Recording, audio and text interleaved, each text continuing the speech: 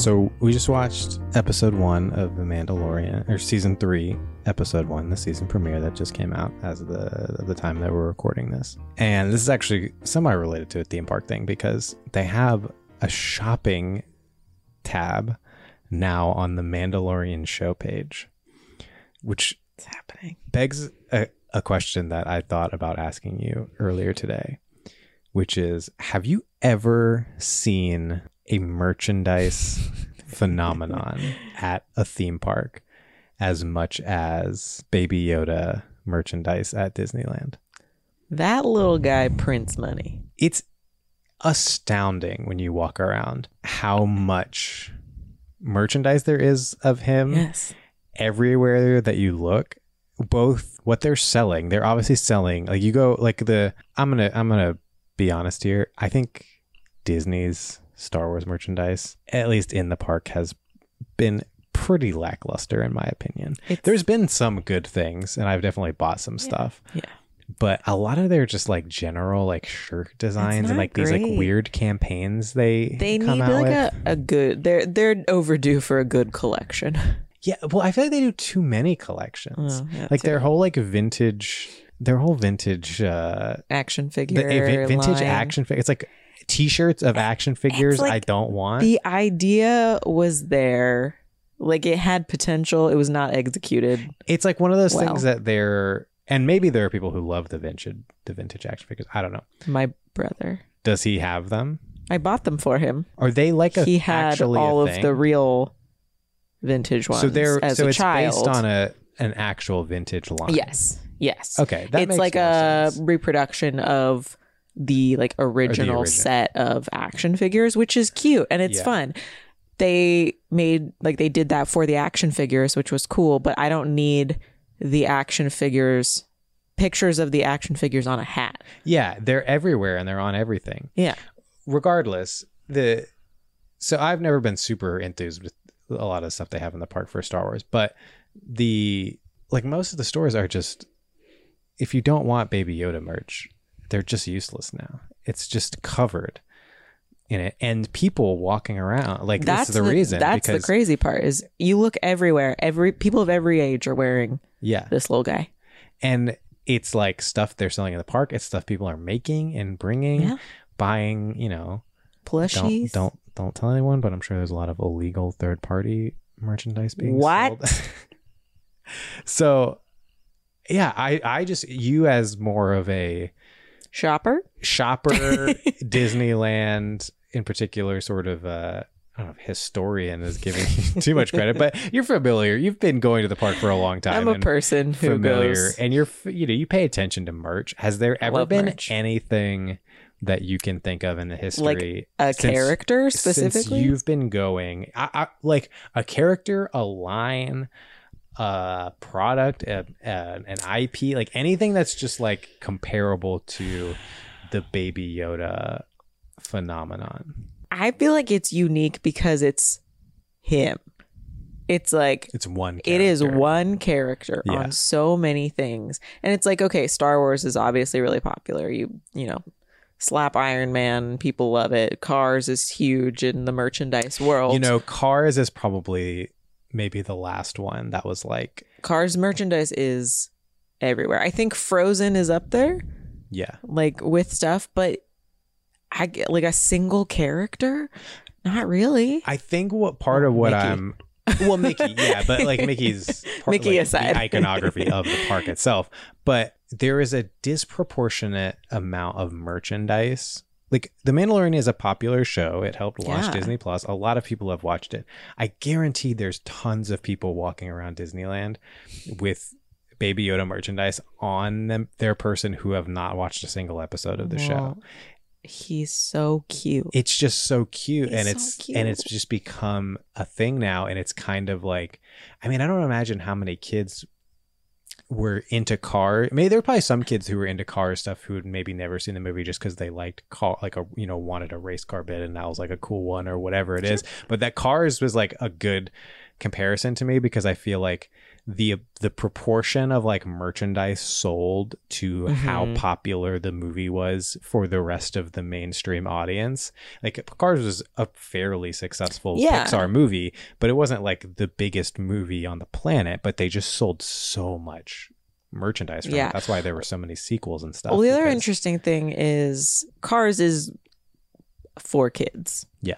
The Mandalorian, while not inappropriate for little kids, it's not like, it's kind of violent. There, you know, I mean, it's just like, I feel like it's geared toward older kids. It's an adult show. And yet Baby Yoda, Grogu, the child, whatever you want to call him, is in every age group of merchandise. Like for little kids, for big kids, for adults, for old people. Get him in a Burger King Big Kids meal. That's right. Whereas like, you know, like I'm sure there's Cars merchandise for adults. But like it's way more prevalent in kids merchandise. Yeah. And this like runs the gamut of demographics. I would venture to guess when you walk around Disneyland, you see 3-to-1 adults to kids wearing Baby Yoda merchandise. My niece, who just turned 3 years old, knows Baby Yoda. Obviously has never watched. He's everywhere. I know, he's everywhere. And like my brother likes Star Wars, so like cute. I'm sure there's stuff that's been around, but just I'm sure from being in stores. Oh yeah. You know, someone like I bought her a shirt because I heard her reference it and she like knew what Star Wars was. So I bought her a shirt with Baby Yoda and she opened it up and looked straight at it and went, "That's Baby Yoda." No prompting, no anything, just recognize it. And like I know him. She's like, she's not watching The Mandalorian. No, she's just, 3. I mean, maybe they've like put it on and shown her like clips of him or whatever, but it's crazy. I just can't remember anything like that again, like you said, you know, Cars was a lot for kids, but like so ubiquitous across all age groups and demographics and types of people who you'd never expect to be into anything related to Star Wars all of a sudden are like mega fans of this one character. Listen, when you're tiny and cute and green and you eat frogs, what's not to love? That's me. That's why I love you. I check all those boxes.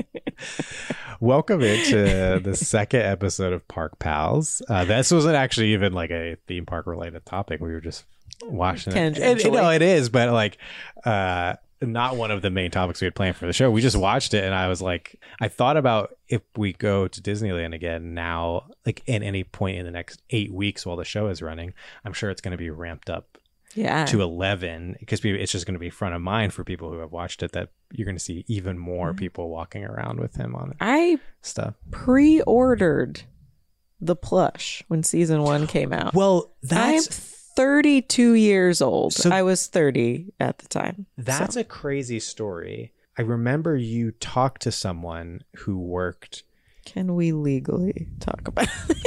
Well, I'm just saying you talked to someone who worked in the Star, like this isn't a trade secret, I think, but like you talked to someone who worked in the Star Wars, the Lucasfilm franchise team, and they didn't know that Baby Yoda was a character until the show came out. It was like incredibly sort of. So the reason they knew, but the reason everything took so long to come out in terms of product, it was that they didn't release anything to anyone early. They did not allow people to prepare merchandise and t-shirts and stuffed animals and everything in advance to have it, because that takes over a year to like make things, basically. So the teams within the company knew, but like I assume the licensees, you know, your Target, your Funko, like your companies that make merchandise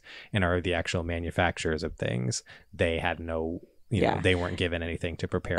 I mean, the internal Disney teams didn't make anything either. No one was allowed in on this character. They were like, we are keeping this locked down. Yeah. So then when it came out and people are just scrambling to make things because everybody wants something with Baby Yoda on it. Yeah. So I'm sure like for the first few months, Etsy was your only place to go. Yeah. There was tons of, you know, unofficial plushes and people knitting things and like anything that you could make with Baby Yoda on it. Because there was nothing official. It was huge because there was no official merchandise. And it took many months. Yeah, there were pre-orders and it was a good close to 6 months, I think, before the bulk of and then I think within about a year, I think by the time season 2 had come out or was about to come out, it was like stocked everywhere. You know, the park in particular was just stocked to the brim with all the different merchandise stuff. But I pre-ordered the plush. I pre-ordered a couple little like figurines. My sister-in-law just gave me another Baby Yoda plush. We have a silly amount of Baby Yoda. Oh, you know what I also just bought? What? A Baby Yoda cookie cutter. That's good. That'll come in handy. Oh, so cute. So getting on to the actual topic that we had prepared for the show, we're going to give our review of Mickey and Minnie's Runaway Railway, which is the newest ride to come to Disneyland. Again, another ride that existed before at Disney World. Neither of us had been on it because when we went to Disney World, we didn't really have time. And so a future episode in a future episode, we will tell the story of how we went to Disney World during a hurricane. Not on purpose. Not like we're it was storm unintentional. Chasers. But so we actually have been to Disney World since that ride's open, but we didn't get a chance to go on it. But good news.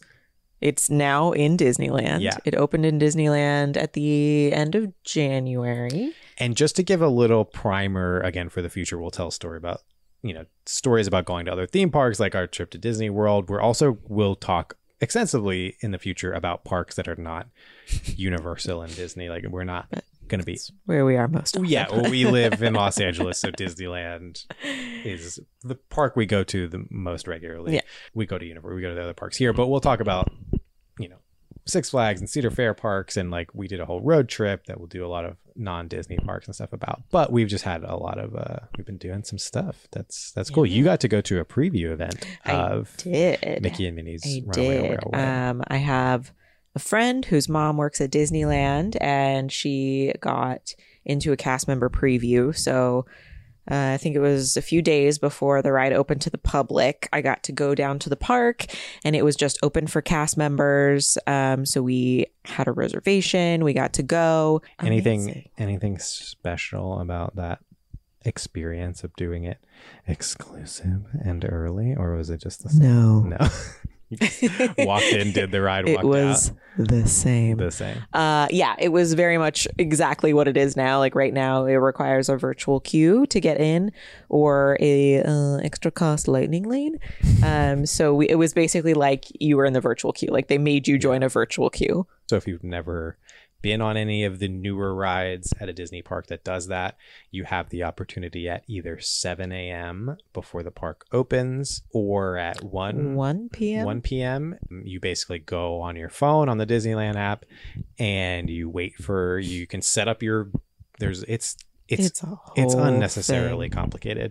You set up your boarding group, so everyone who's in your group that you want to go on the ride with, you like link all your tickets on the app or whatever you have, your passes, whatever, and then you go through this little system where you like select everyone and you say, okay, these are all the people, and then when the time hits, you just refresh hope for the best and hope for the best, and then you try to hit the button, and then maybe you get time, maybe you don't. I feel like if you try, you will probably get, if you're ready at 6:59 or 12:59, whatever, you will get a time, most likely. You can't guarantee it, but it seems like at this point most people who want one right away get a time. The problem is, as we experienced when we went to the ride, they give you a boarding group number, like 271. Yeah, so they'll be like, at the start of the day, they'll be like calling groups 1 through 30 or whatever, and then they increase the number as time goes on. So it's kind of like just taking a ticket and coming back. And yeah, we were over 200. We were also labeled as a backup boarding group, so it comes with the caveat that you may not get in. If they don't get through that many groups, like you will only be called if they get through enough groups, essentially. So we were, we didn't have our hopes up that we were going to get on the ride. Luckily, the way the day sort of worked out, we just kind of ended up, because we weren't planning necessarily to stay we ended up staying for 13 or 14 hours, I think, that day. That's a long day. Yeah. That wasn't our original plan necessarily, but we went to dinner and that took a while. And then we did fireworks. We went on a few rides, and then we stayed for the fireworks. So we just had some things spread out throughout the night that was like kind of chilled out our pace, and we ended up staying longer than we expected. So the time that we actually got on the ride was like 10:45. Yeah, between 10:30 and 11. So it was a late one. They stopped because of where the ride is. I guess we should talk about that. Well, yeah. So the ride is in the new refurbished Toontown, which is not yet open. The majority of it. It's just when you go to the ride right now, there's just almost like a walled off tunnel but like fences that kind of take you directly to the ride, and you can't go into the rest of Toontown because they're still refinishing that. But that's in part of the park that shuts down during fireworks. So that did not help our cause, because we were like, oh yeah, we'll do fireworks and that'll eat up some time and we'll kind of chill. And then all of a sudden at 8 o'clock, almost, or a little after 8, virtual queue just stops moving. Almost an hour before fireworks. It's 2 hours before. I think it was 2 hours before fireworks. So that is something to keep in mind. If you get a later in the day virtual queue return time, because they give you kind of an estimate of how long. It's not an exact thing, but they give you an estimate. And so if you think your time is going to be after, 7 p.m. and you're kind of doing the mental math in your head of like, okay, this many more groups, they've done 100 in the last 4 hours or whatever it is, like, okay, we'll probably make it this time. They just stopped taking them. Now I think they are still getting people through the line. Yeah, I think so too. I think that's why they closed so early. They stopped taking new groups for a while, but there is a point where I'm sure the ride totally shuts down. Yeah. When they're right, before they actually do the fireworks. So there is a stoppage, and then when they reopened after fireworks, they let in like 50 groups at a time. So it was pretty quick after that we were able to get on. That was a lot about virtual queue. Yeah. But backing up, like you said, the ride is in Toontown, which I believe was supposed to open March 8th or 9th, but it got pushed back about a week who knows if that's going to stick, because it was because of winter storms and construction. And we've had some weather. It snowed in Los Angeles today. Which was weird. There was like, I say that in quotations. That's more than we should have. No, and people do laugh because when it rains for like 3 days in a row, LA entirely shuts down. But it is often, I laughed at it a lot when I first moved here, because I'm like, what the, like, I remember one of my coworkers at one of my first jobs, I came in and she was like, we shouldn't have to come to work in the rain. And I was like, what are you talking about? But being in growing up around Charlotte, in a city kind of in the South, that we don't get snow there very regularly, but when we would, it shuts down the city because we're not prepared for it. Exactly. There's no snow plows, there's no salt trucks, there's none of that. We're not ready for it. And that's kind of what it's like. Well, how do you be ready for the rain? The ground's incredibly dry. Yeah, it doesn't absorb any water. And so all the roads flood. There's no drainage. Yeah, we do not have the infrastructure for there are water. Mudslides. Like, yeah, it is like actually becomes, it's kind of a joke, but it becomes a serious issue. And there can be a lot of damage in LA when it rains. And we've had a lot of rain in the past couple of weeks. So a lot of, outdoor places and businesses and stuff like that have had to do repairs and deal with damage and stuff. So Toontown may or may not open this month. We don't know. But so right now they opened a portion of the park, which includes the entrance to the new ride. So they've added like a nice grassy area next to Roger Rabbit, and then to the left of that is the new ride, which is set in the El Capitan Theater. The El Capitan. Which is adorable. If you don't know, the El Capitan is the theater in Hollywood that Disney owns, and they do that's where Jimmy Kimmel shoots his show, I think. Right next door, yeah. Oh, he shoots next. He's not next in door. the actual Yeah. theater. And then they do like Disney. They play Disney movies. Yeah, they play Disney movies. They'll do some premieres and stuff like that there too. It's very cute. So it's Disney's theater, so it's kind of modeled after that. Yes. So this is all, obviously it's in Toontown. It is, you are being transported into a cartoon.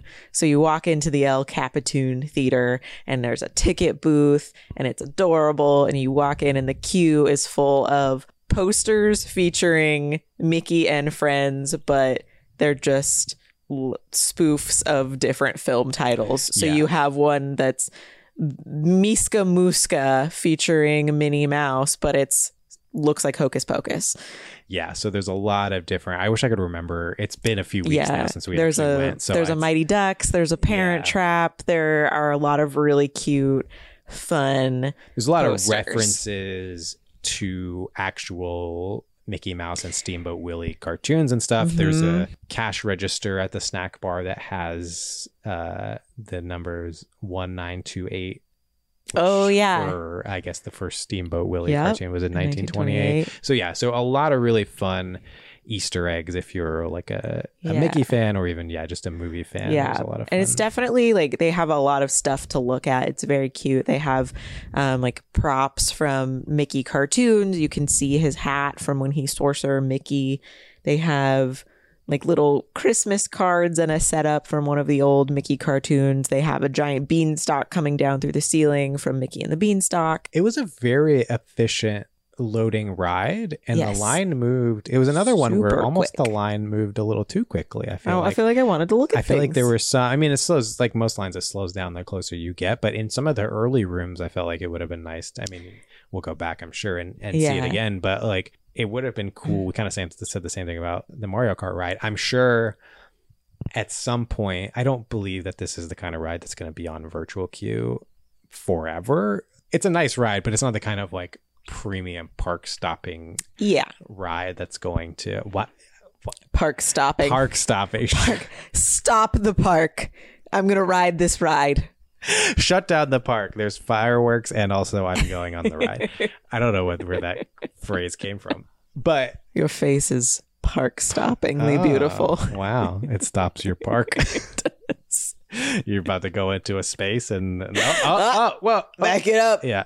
Beep beep. Beep beep. There's. What are we doing here? So it's unlikely to have virtual queue forever, and so there will be probably a long standby line at some point. So you will there'll be plenty of time in the future to just like look at all the little details. The other thing about the line that I loved is the music. It's so, I don't know if it was just that it was 10:30 at night, 12 plus hours into a Disneyland day, and I was like, we were so excited that we actually made it that long and stuck it out and kind of made it to get into the ride. But I just had the best time. Yeah, the vibes in that room are immaculate as you're going through that line. It's like, you know, very old cartoon kind of feeling music, very jazzy, and it's just fun. Just peppy. It's peppy, and the environment is like cool and cartoony, and it's one of the more fun, because a lot of rides now I feel like they're trying to like sell you a story and stuff. And so they're like kind of dramatic in like the buildup. And so it was kind of nice, like a refreshing change of pace to be like, everything's just bright and just happy. Fun. And it's, it's super energetic, and it gets you into like a very fun headspace, I think, going into what this ride is, which is literally it dumps you into a cartoon. Yeah. I think my favorite part of the queue was the concession stand. Yeah. You walk through a certain part and you can see a popcorn machine, and you see like funny candies. There, my favorite one I think was Power Limes. If you've ever seen the Goofy movie, Power Line. Listen, Goofy movie is top 5 for me. Did you get really close and go eye to eye with that? I did. With that candy? I did. You did. It really... You tried to bite it. This doesn't work grammatically. It really stood out. The song's called Stand Out. I tried. I did my best.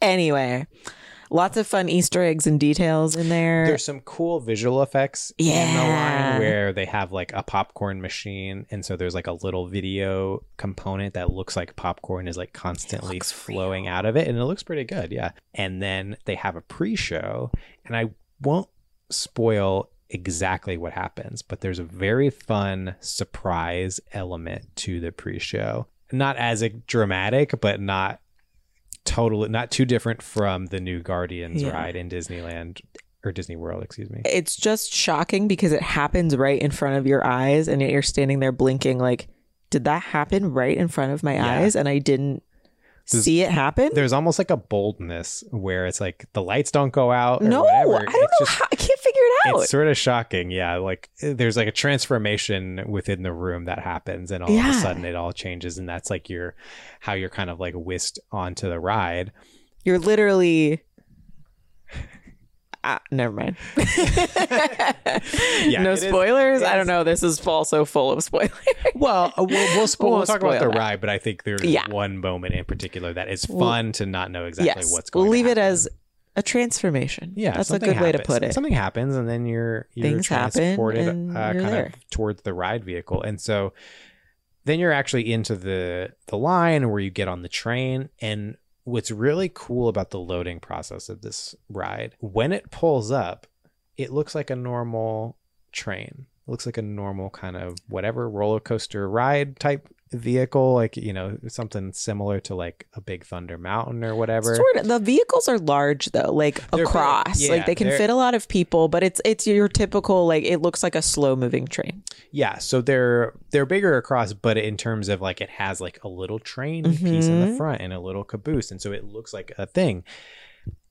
And in the run up to the ride, one of the only things that I really knew about it was that it was supposed to be a trackless car. And if you've never been on a trackless, and another example is Rise of the Resistance. If you've been on that has a trackless ride system, meaning it's not on a track, it's not attached to a cable or anything like that. The cars move freely, totally independent from each other. So it pulls up, and I'm like literally like leaning over the railing, like looking in between the car. I was like, are these connected? I thought this was a trackless ride. And I look and I see, and then there's nothing connecting them.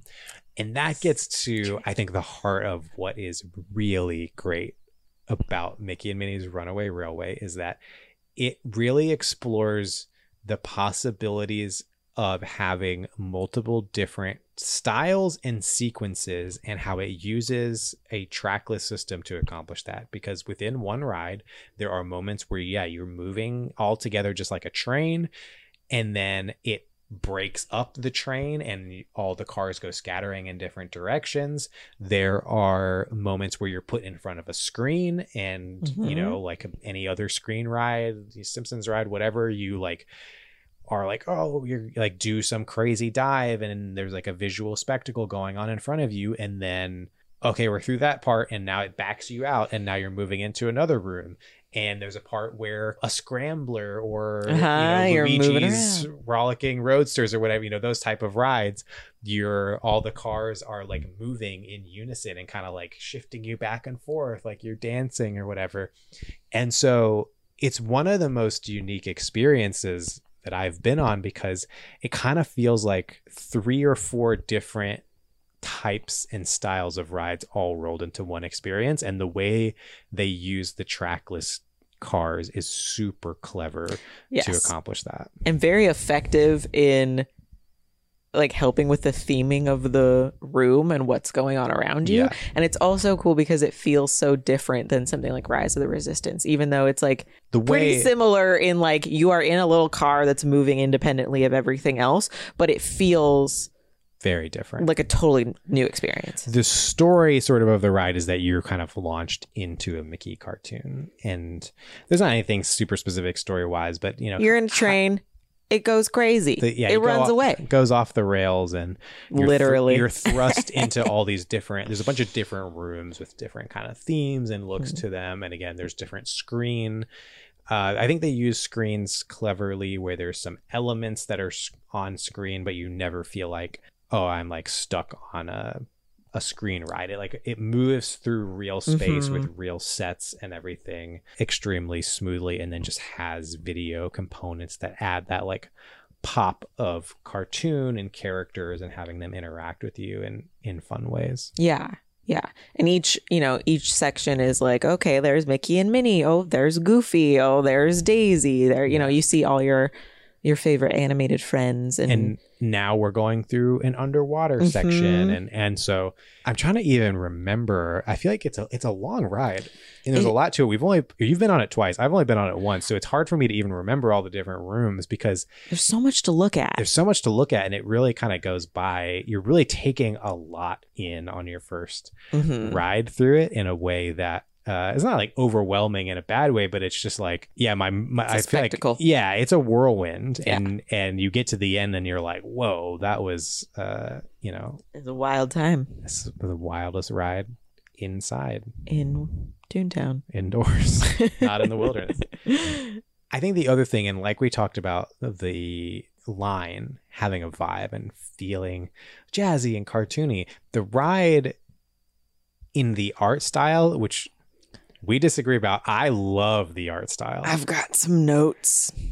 This is maybe my favorite version of Mickey. And like, not necessarily like the Mickey's actual face. I understand why you'd be like, it's kind of weird. Like some of the faces of the characters are a bit bizarre, but the art style of the world of this version of Mickey, the objects, the houses, I think the way the characters move.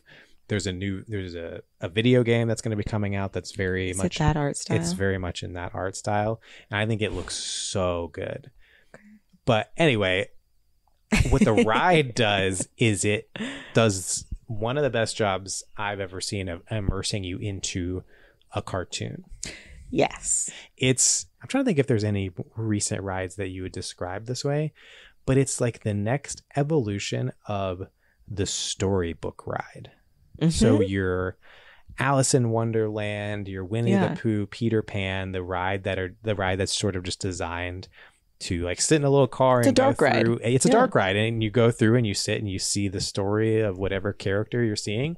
And this is that, but taken on steroids to another level. It's fun. It's exciting. There's no big thrills or anything to it, but it's very accessible. I don't know if there was a height requirement, but it also feels like it feels like you're moving faster than like a Mr. Toad's Wild Ride. Sure. Like you're definitely like there's a lot more movement, which like it's not. I wouldn't expect it to be scary for kids because Mickey and Minnie are there, but it's still like a little bit thrilling because you don't know which way you're going. You can't see the track in front of you because there isn't one. Yeah, there's some sudden movements and there's some like parts that are designed to make you feel.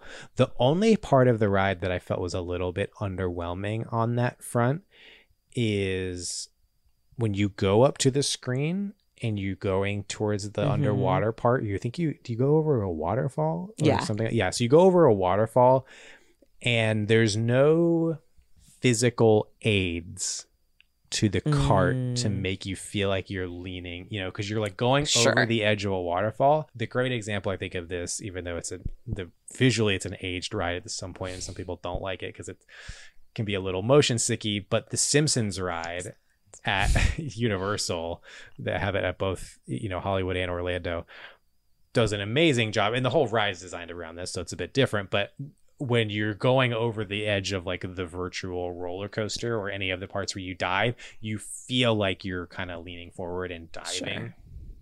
And this didn't have. It would have been really cool if it just like your cart like goes into place and there was something in the floor maybe that just lifts you up just enough to give you a little bit of that sensation. So I think from like a thrill perspective, again, not that I'm expecting this ride to be super thrilling, but I think there was maybe a few missed opportunities like in the future rides that are similar to this could add elements like that that add just a little bit more dimension to the way that the car moves in certain spots. But otherwise, I think there's enough that like, adults will find this fun. I only say that as like comparing it to storybook rides, it's way more fun physically, and just even in the way that the story engages you. It's way better than I think any of your traditional storybook rides. It just feels like the next evolution of that, though, because it does immerse you in the cartoon world and you're like experiencing the story firsthand. Yeah. Dark Ride, the next generation. Yeah. Yeah, I agree. And I also think it's the perfect addition to Toontown because it is, it's supposed to be a cartoon world. You're where Mickey lives. You want to be in his world, and this does it. And this blew me away when I learned that this is the first ever Mickey ride. Now, obviously, the one that opened in Disney World was technically the first one, but this is just putting the same ride in a different park. But Mickey and Minnie's Runaway Railway, there's never been a Mickey themed ride at any park. That guy's everywhere, and they didn't even give him a ride. It's mind blowing, actually, that there's never been a Mickey ride. I bet he's offended. And this is a great. We talked about you being a Disney historian. Not that you actually claim that, but I think people like to throw around the idea of like, well, Walt Disney wouldn't want the park to be this way or that way. Like Walt is rolling in his grave. That's like my favorite line. all of the things that are like, well, Walt wouldn't like it. And a lot of times it's in the defense of like getting rid of old things to keep new things. When literally, like one of Walt Disney's most famous quotes is like, Disneyland's never complete. It's always going to like keep growing. As long and as changing. There's imagination left in the world. There's not.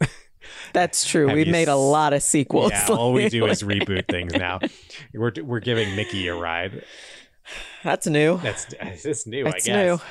I don't know. It's really nice because I think that this still has like a classic Disney feel to it.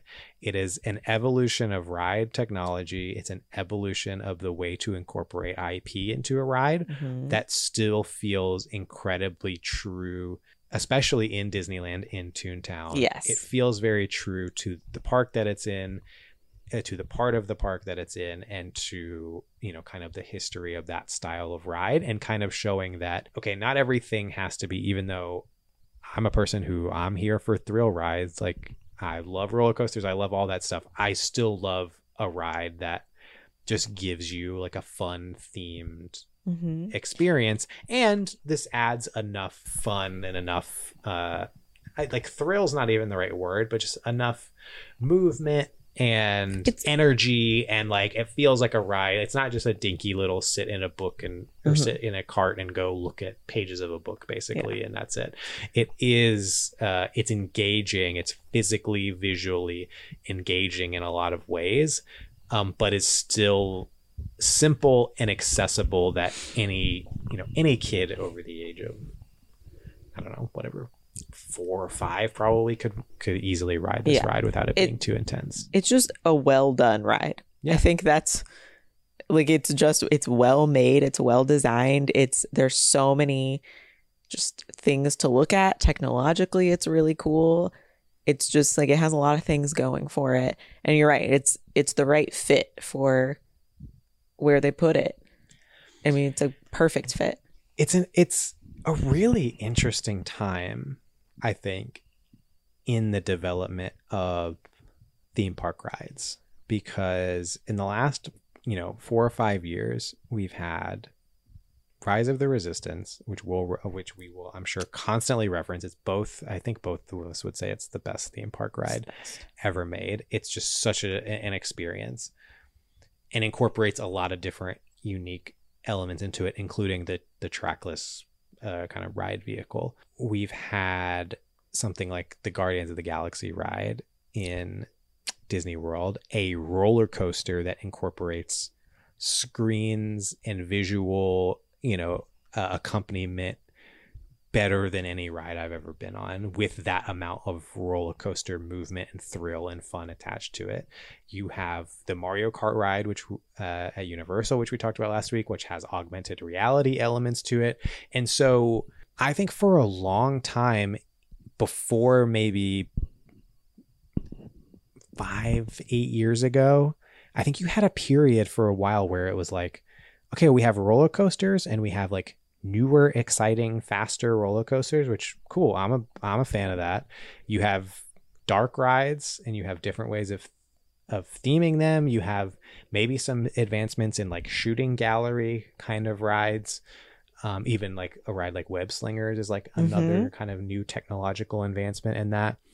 But I don't know that the last like 20 years before 2017, 18, you saw a ton of radical change in the style of ride vehicles and ways that you can experience rides. And I feel like there's this like renaissance and this like race to this like technological push of how do we blend the idea of a ride that can be fun and thrilling with good movement and enough excitement, but also themed and have story and use IP well. And there's just a lot of like really a lot of elements. Yeah, there's like a lot of really interesting new ways that different types of rides and new technology are all being blended. And I think we mentioned the Mario Kart ride feeling almost like a beta test version of what that augmented reality thing of the augmented reality style ride. I think Minnie and Mickey's is a more complete and fully realized version of what its intention is. It, like you said, it's well done. It nails everything that it tries to do, but I still see this type of ride vehicle being so new and it being able to be implemented in a lot of new ways going forward. Yeah. I think we're going to be seeing a lot of trackless rides. Another one that we didn't get to do in Disney World due to the hurricane is Remy. Oh yeah. Ratatouille, the rat of all my dreams. He has a trackless ride. The rat of all my dreams. I'm sorry, do you not remember Ratatouille the musical, aka the best part of the pandemic? Oh, yeah, featuring Wayne Brady in rat makeup. Did have Wayne Brady. God, that feels like a fever dream. It was. That was so weird. That was a musical created on TikTok that then Wayne Brady and who is the other guy from Kimmy Schmidt who is in it? Titus. Yeah. That's the character from Kimmy Schmidt. Or is that his name? That's also his name. Oh, his name. Oh, it's both. Titus. Hold on. Titus Burgess? Is that his name? Is his Titus Andronicus or something isn't his name from Kimmy Schmidt. Okay, so his name in real life in the show is Titus. Yes. Okay. God, I love that guy. Can't remember his name, but I love that guy. So that's a line from Ratatouille, the musical. Yes. Okay. Remy, the Ratatouille, the rat of all my dreams. Look it up. No.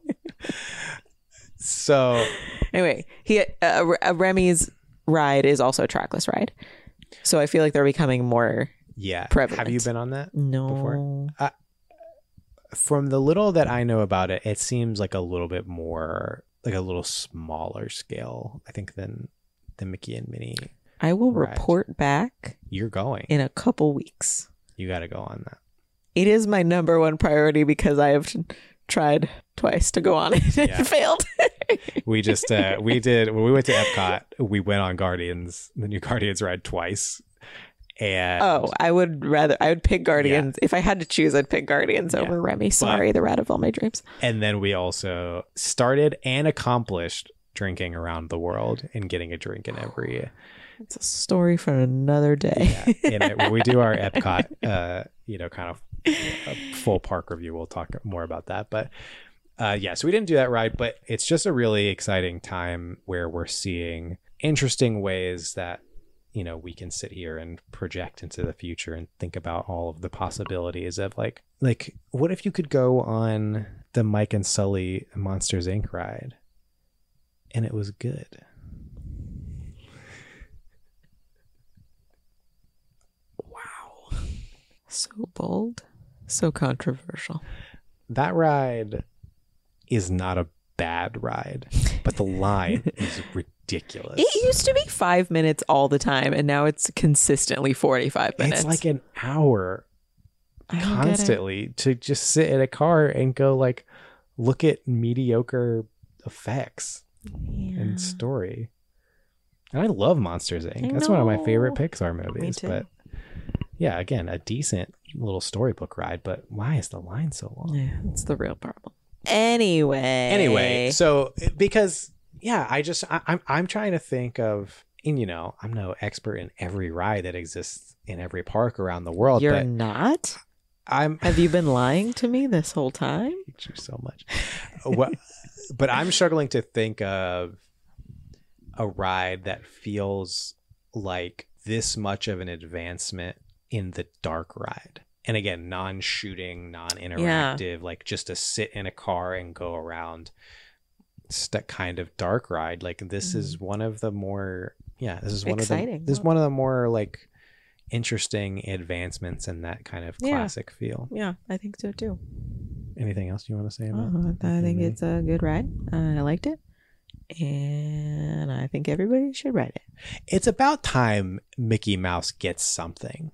This guy has been working his butt off since 1928. Criminally underutilized throughout Disneyland parks, you can say, has very minimal presence. You don't notice him anywhere. No. Ever since this god dang Baby Yoda showed up, everybody used to wear Mickey ears, and now everybody's got these stupid big pointy ears. And this guy said, I'm coming back strong, and I'm taking back my park from this stupid baby. Yeah, where's your f***ing ride, Baby Yoda? I don't see one. That was aggressive. We never really decided if this was a cursing show or not. I don't think it should be. It's probably not. Can you bleep me? Yeah, I could bleep you. Maybe not a bleep. It always scares me on podcasts when they bleep. I'll do like a soft bleep. Maybe just like a cutout with a soft. You want me to give you a clean one? Yeah, go ahead. Where's your ride, Baby Yoda? No, I'm gonna keep the part where I'm just gonna put something over it. A nice. Where's your ride, small Baby Yoda? I was thinking like a Mickey. Oh boy. I was trying to think of. I reached into my brain for something that Mickey says. Hot dog. What?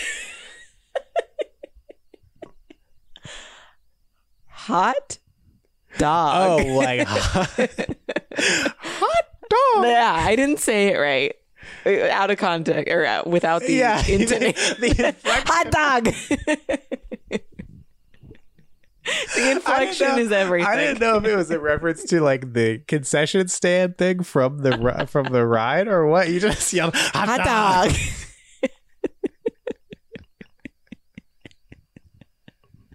You know the thing that Mickey says all the time, hot dog.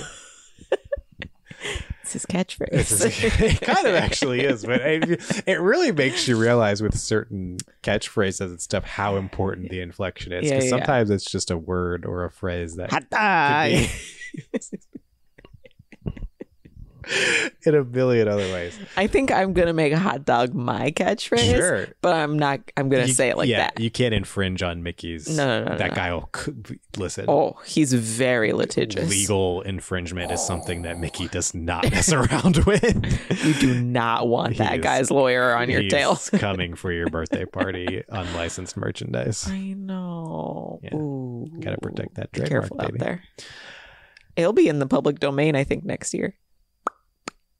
Will we get a Mickey Mouse, blood and hot dogs or whatever? No! Just like the this Winnie the Pooh, what's it called? Winnie the Pooh blood and honey. Winnie the Pooh blood and honey. So if you don't know, you don't need to know. Winnie the Pooh, which is not an original Disney creation, is adapted from Milne. Yeah, it's an old book. Yeah. Initial Milne. No. What's happening? Hold on. Pause. Did you just short circuit? Hold, please. Hot dog. Hot dog. A.A. Milne. Or Milne. I don't know how to pronounce it. You're just making sounds. I think it's Milne. A. Milne. I said initial Milne. I couldn't remember if it was A.A. or E.E. or O.O. or I.I. Okay. That's the author? Yes. Of Winnie the Pooh. So Winnie the Pooh is an old book series that Disney just adapted into, movies what we and know TV. Today. So they don't own the rights to the character, and the character itself went into the public domain, meaning it has been around long enough that there is no longer any copyright protections on it. So there is a very, and I loved 80 for Brady. We just saw Cocaine Bear. I love a kitschy, weird, stupid, goofy idea for a movie. But not this like Winnie this. the Pooh Blood and Honey movie looks terrible. I'm sure it is. The name is hilarious. The name's hilarious, and these were clearly the first people who were like, Winnie the Pooh's in the public domain. We're getting on it day one, because that just happened like last year, right? I don't know. Yeah, it hasn't been that long, and they already got a movie coming out, and it looks terrible. You know what? But I can't judge. Maybe it'll be great. It won't. I probably won't watch it. All right. Well, I couldn't even get through the trailer. We're going to get working on Mickey Mouse Blood and Hot Dogs. Blood for next year when he's in the public domain. Ugh. I just thought about things that I could say in a Mickey voice that I wouldn't. I don't think we need to go down that road. Yeah, I don't think so. Speaking of hot dogs. Segue. It was good. We went to a restaurant recently. We did not eat one single hot dog. It was Wiener Schnitzel. I don't think I've ever eaten at a Wiener Schnitzel in my life. I haven't been to a Wiener Schnitzel in years. The restaurant that we actually went to is another thing that's new to the LA area that has existed in Orlando, which is Toothsome's Chocolate Emporium, which is, I think the best way to describe it is like if Willy Wonka opened a steampunk themed restaurant. Yeah, it's steampunk Willy Wonka. Yeah, for sure. Not actually branded Willy Wonka in any way. No. But like very chocolate factory vibes. Mixed with no child killing that I know of. We didn't see any. Yes. I don't know what happens in the kitchen. Yeah. I don't really know why you would even bring that. Because people die in Willy Wonka. We don't know that. It's implied. We don't see them die. But she might be fine. You can empty all that blueberry juice out of her. She's going to have so much loose skin. I have never thought this intently about what happened to Violet Beauregard. I think about it all the time. The Violet, you're turning violet, Violet. It's one of the stupidest lines in any movie. And yet the most quoted. I think about it all the time. Anyway, so yes, it's a very steampunky themed restaurant. It's like a chocolate candy factory. So you walk in and it feels very old timey. They're all in like cute little vests with top hats and goggles. And there are actual like costumed characters that walk around at times that unfortunately we didn't see. There was no one out and about while we were there. We were there kind of towards the end of the night, so that might have been why. But I've seen other people post recently who have been, and there are like, it's like a weird robot guy and like, well, on the menu there's like a story. So they've come up with an entire story about how this restaurant came to be. It's a story about a girl. She has like a robot friend or something like that. Are you saying this is a story of a girl who had a robot who cried a river and drowned the whole I love that song. Well, she looks so sad in photographs. I absolutely love her. What's that next line? When she smiles. When she smiled. I don't know why when I was running through it in my head, I thought the line was hot dog. When she died. Oh my God. You're getting loopy. Anyway, 2 costume characters that are themed to the restaurant. You can read about them in the menu.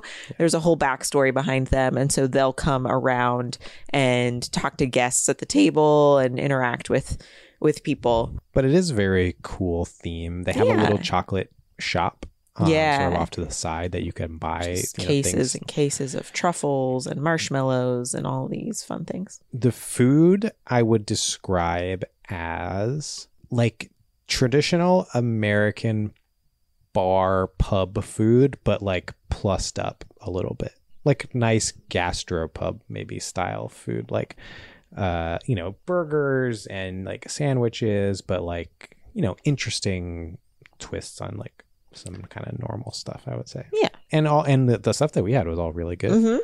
But the main draw is the dessert. Naturally. for a restaurant called Chocolate Emporium. It better be. And let me tell you, it did not disappoint. So we went there for my birthday. Yes. At my request. At your request. Because I said I want to eat dessert. Because we had eyed this when we went to Universal Orlando. They have one in the City Walk experience there. By the way, the reason we're talking about this on a theme park podcast is because it's in Universal City Walk, which is like the shopping, eating sort of downtown little area outside of Universal Studios.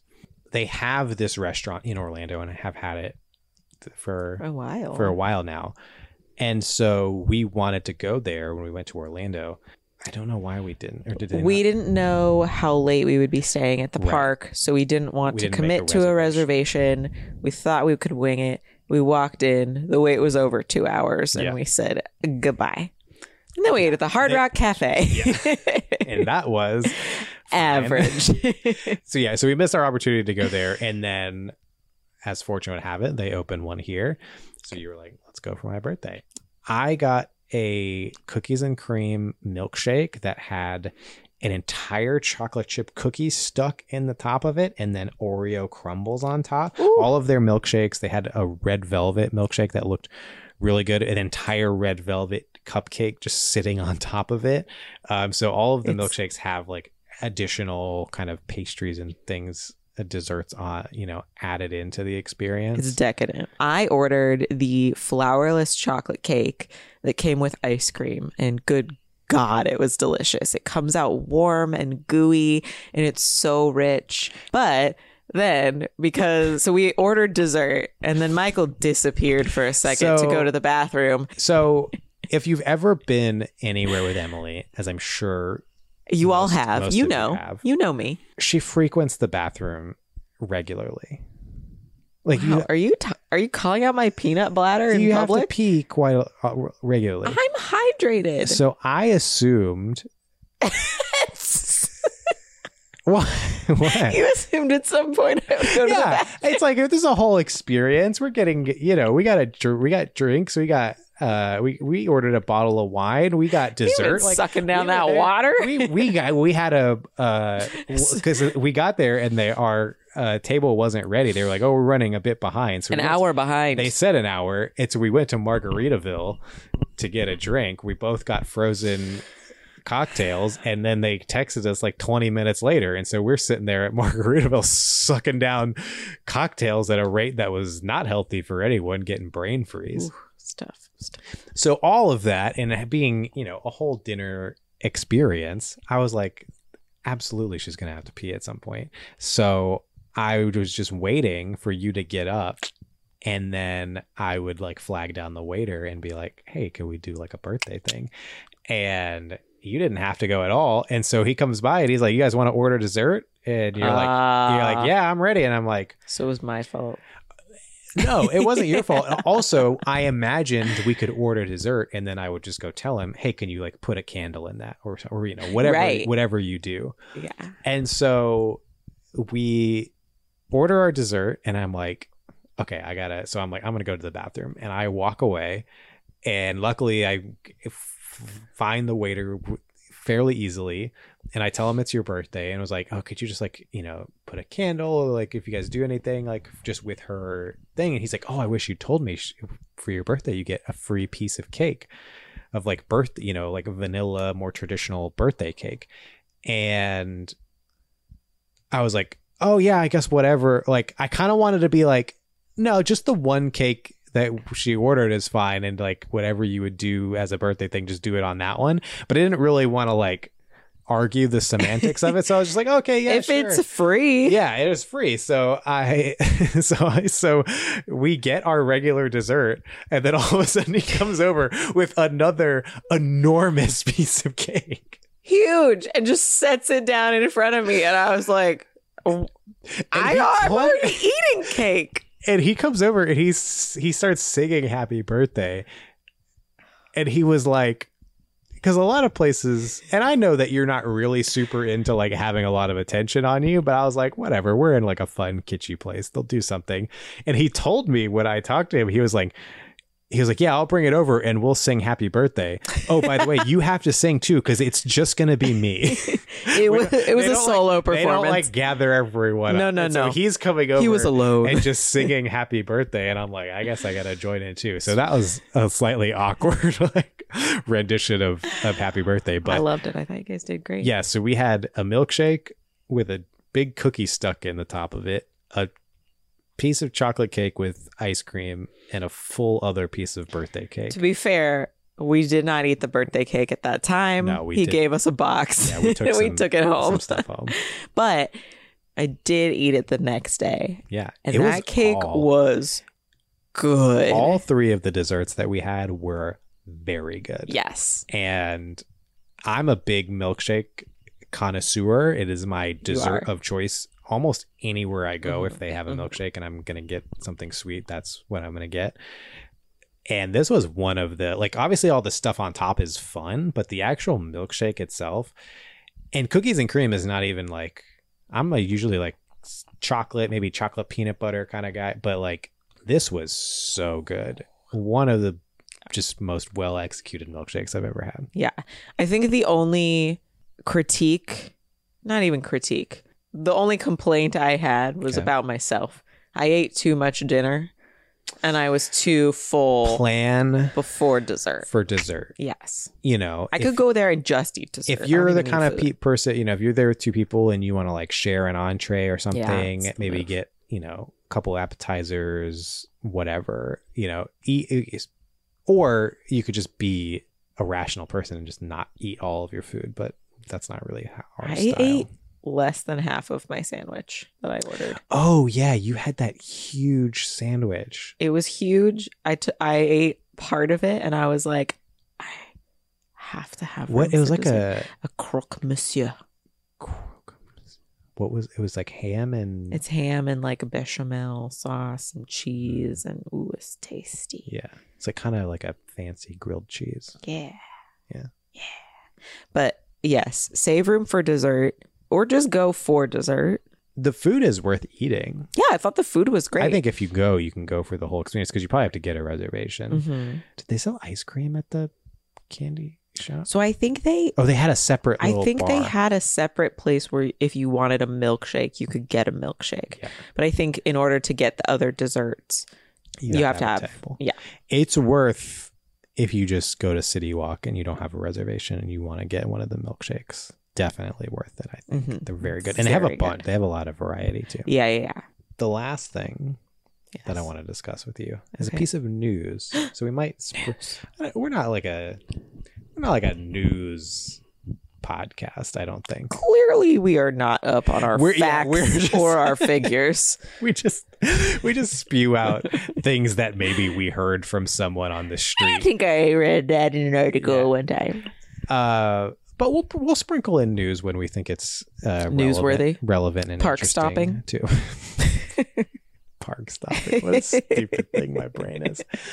So again, we will not only be talking about Disney and Universal on this podcast, but we have a very exciting piece of Disneyland news, and that is Rogers the Musical is coming this summer. For months.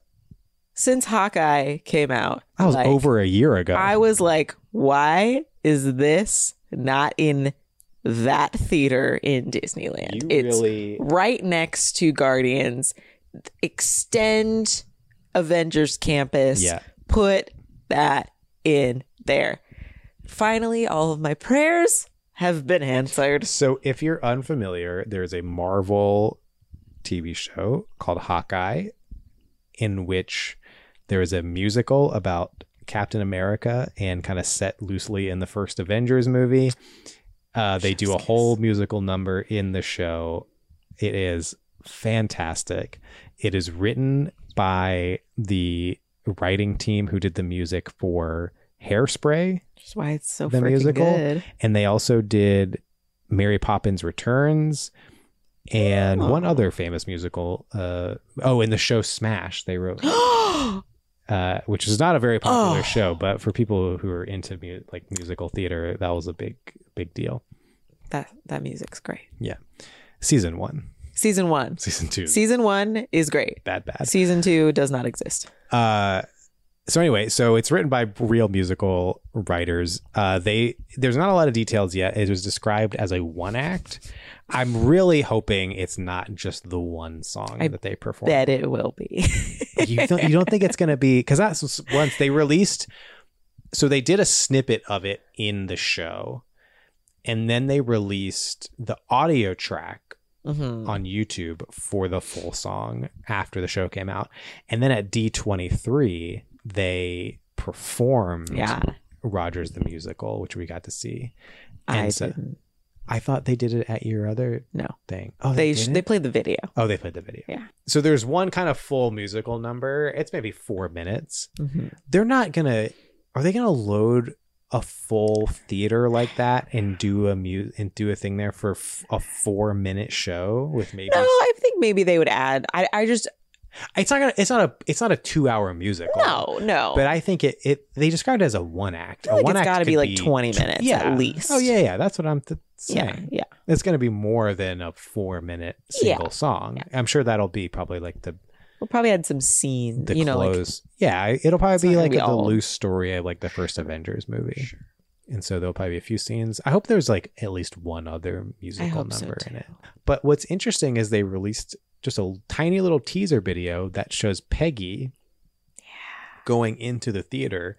And so I don't know if that was just to like incite Captain America imagery or if she's going to be in it. Because if she's a character in it, then that means the story is spanning more than just what's in the first Avengers movie. So it's going to be like spanning. So it could be longer, Maybe it's 20, 30 minutes. Who knows? I hope so. I mean, the Frozen show that was there before was like 45 minutes. And then the Aladdin show was probably like a half hour. But I feel like that theater's so huge. You're right. Like they're not going to load that many people in the theater for 10 minutes. Yeah. I think there's going to be a little bit of meat to it. I hope so. I hope we get a villain song. What if Loki does a dramatic ballad? If there's a Loki song, that would be really good. Oh my God. What do you think it would be called? Skull ballad. Whoa. What would Loki's villain ballad be called, do you think? Glorious Purpose. I was just going to say that's the obvious choice. Yeah. I feel like we can do better. I don't know what. I'm also an alligator. Great call. What if the alligator sings a song? Makes no sense in the context of what this would be about, but I like it's related. What if regular Loki and alligator Loki do a tap dance duet? An alligator with 4 little tap shoes. So cute. Is that going to be performed by a human? No. Yes. And by a real alligator? Okay. In a top hat. That's not dangerous in any with way. A tiny little cane. I like that you threw the question to me posed. What if alligator Loki and regular Loki did a duet? I don't know. That would be weird. What if they what did if that happened? I don't know. What if that should be in the next season of Marvel's What If? I need to make some calls. Yeah, I know. I'm really curious what it's going to be like, but you can bet I'll be there all day. Yeah. All day, every day. Opening night. Yeah. Hope they hand out playbills. I wonder how many, like when they did the Frozen show, how many of those are there throughout the day? They did like 4 or 5. Wow. They did that was crazy because that's a big production and they did it multiple times a day. Wait, is it maybe one cast that does all of those in a day? I don't know. Because it seems like a lot to have. I always wondered that too. On the same day. Yeah, it'll be interesting. I don't know. That's we've been personally, you and I have been clamoring for them to do some real life version of this show since it was in the show, and there's been much speculation about what form that will take, but you nailed it. Disneyland. Yes. 20-30 minute show. Doesn't need to overstay its welcome. No. Because when it first came out I was like, we need a 2-hour version of this on Broadway. That's what I wanted. And I was like, I would see that, but I don't know that this would hold up for like 2 or 3 full hours. Sure. But for whatever this is, 30 minutes, golden. I think it'll be great, and it's just going to be so tacky, and I love that.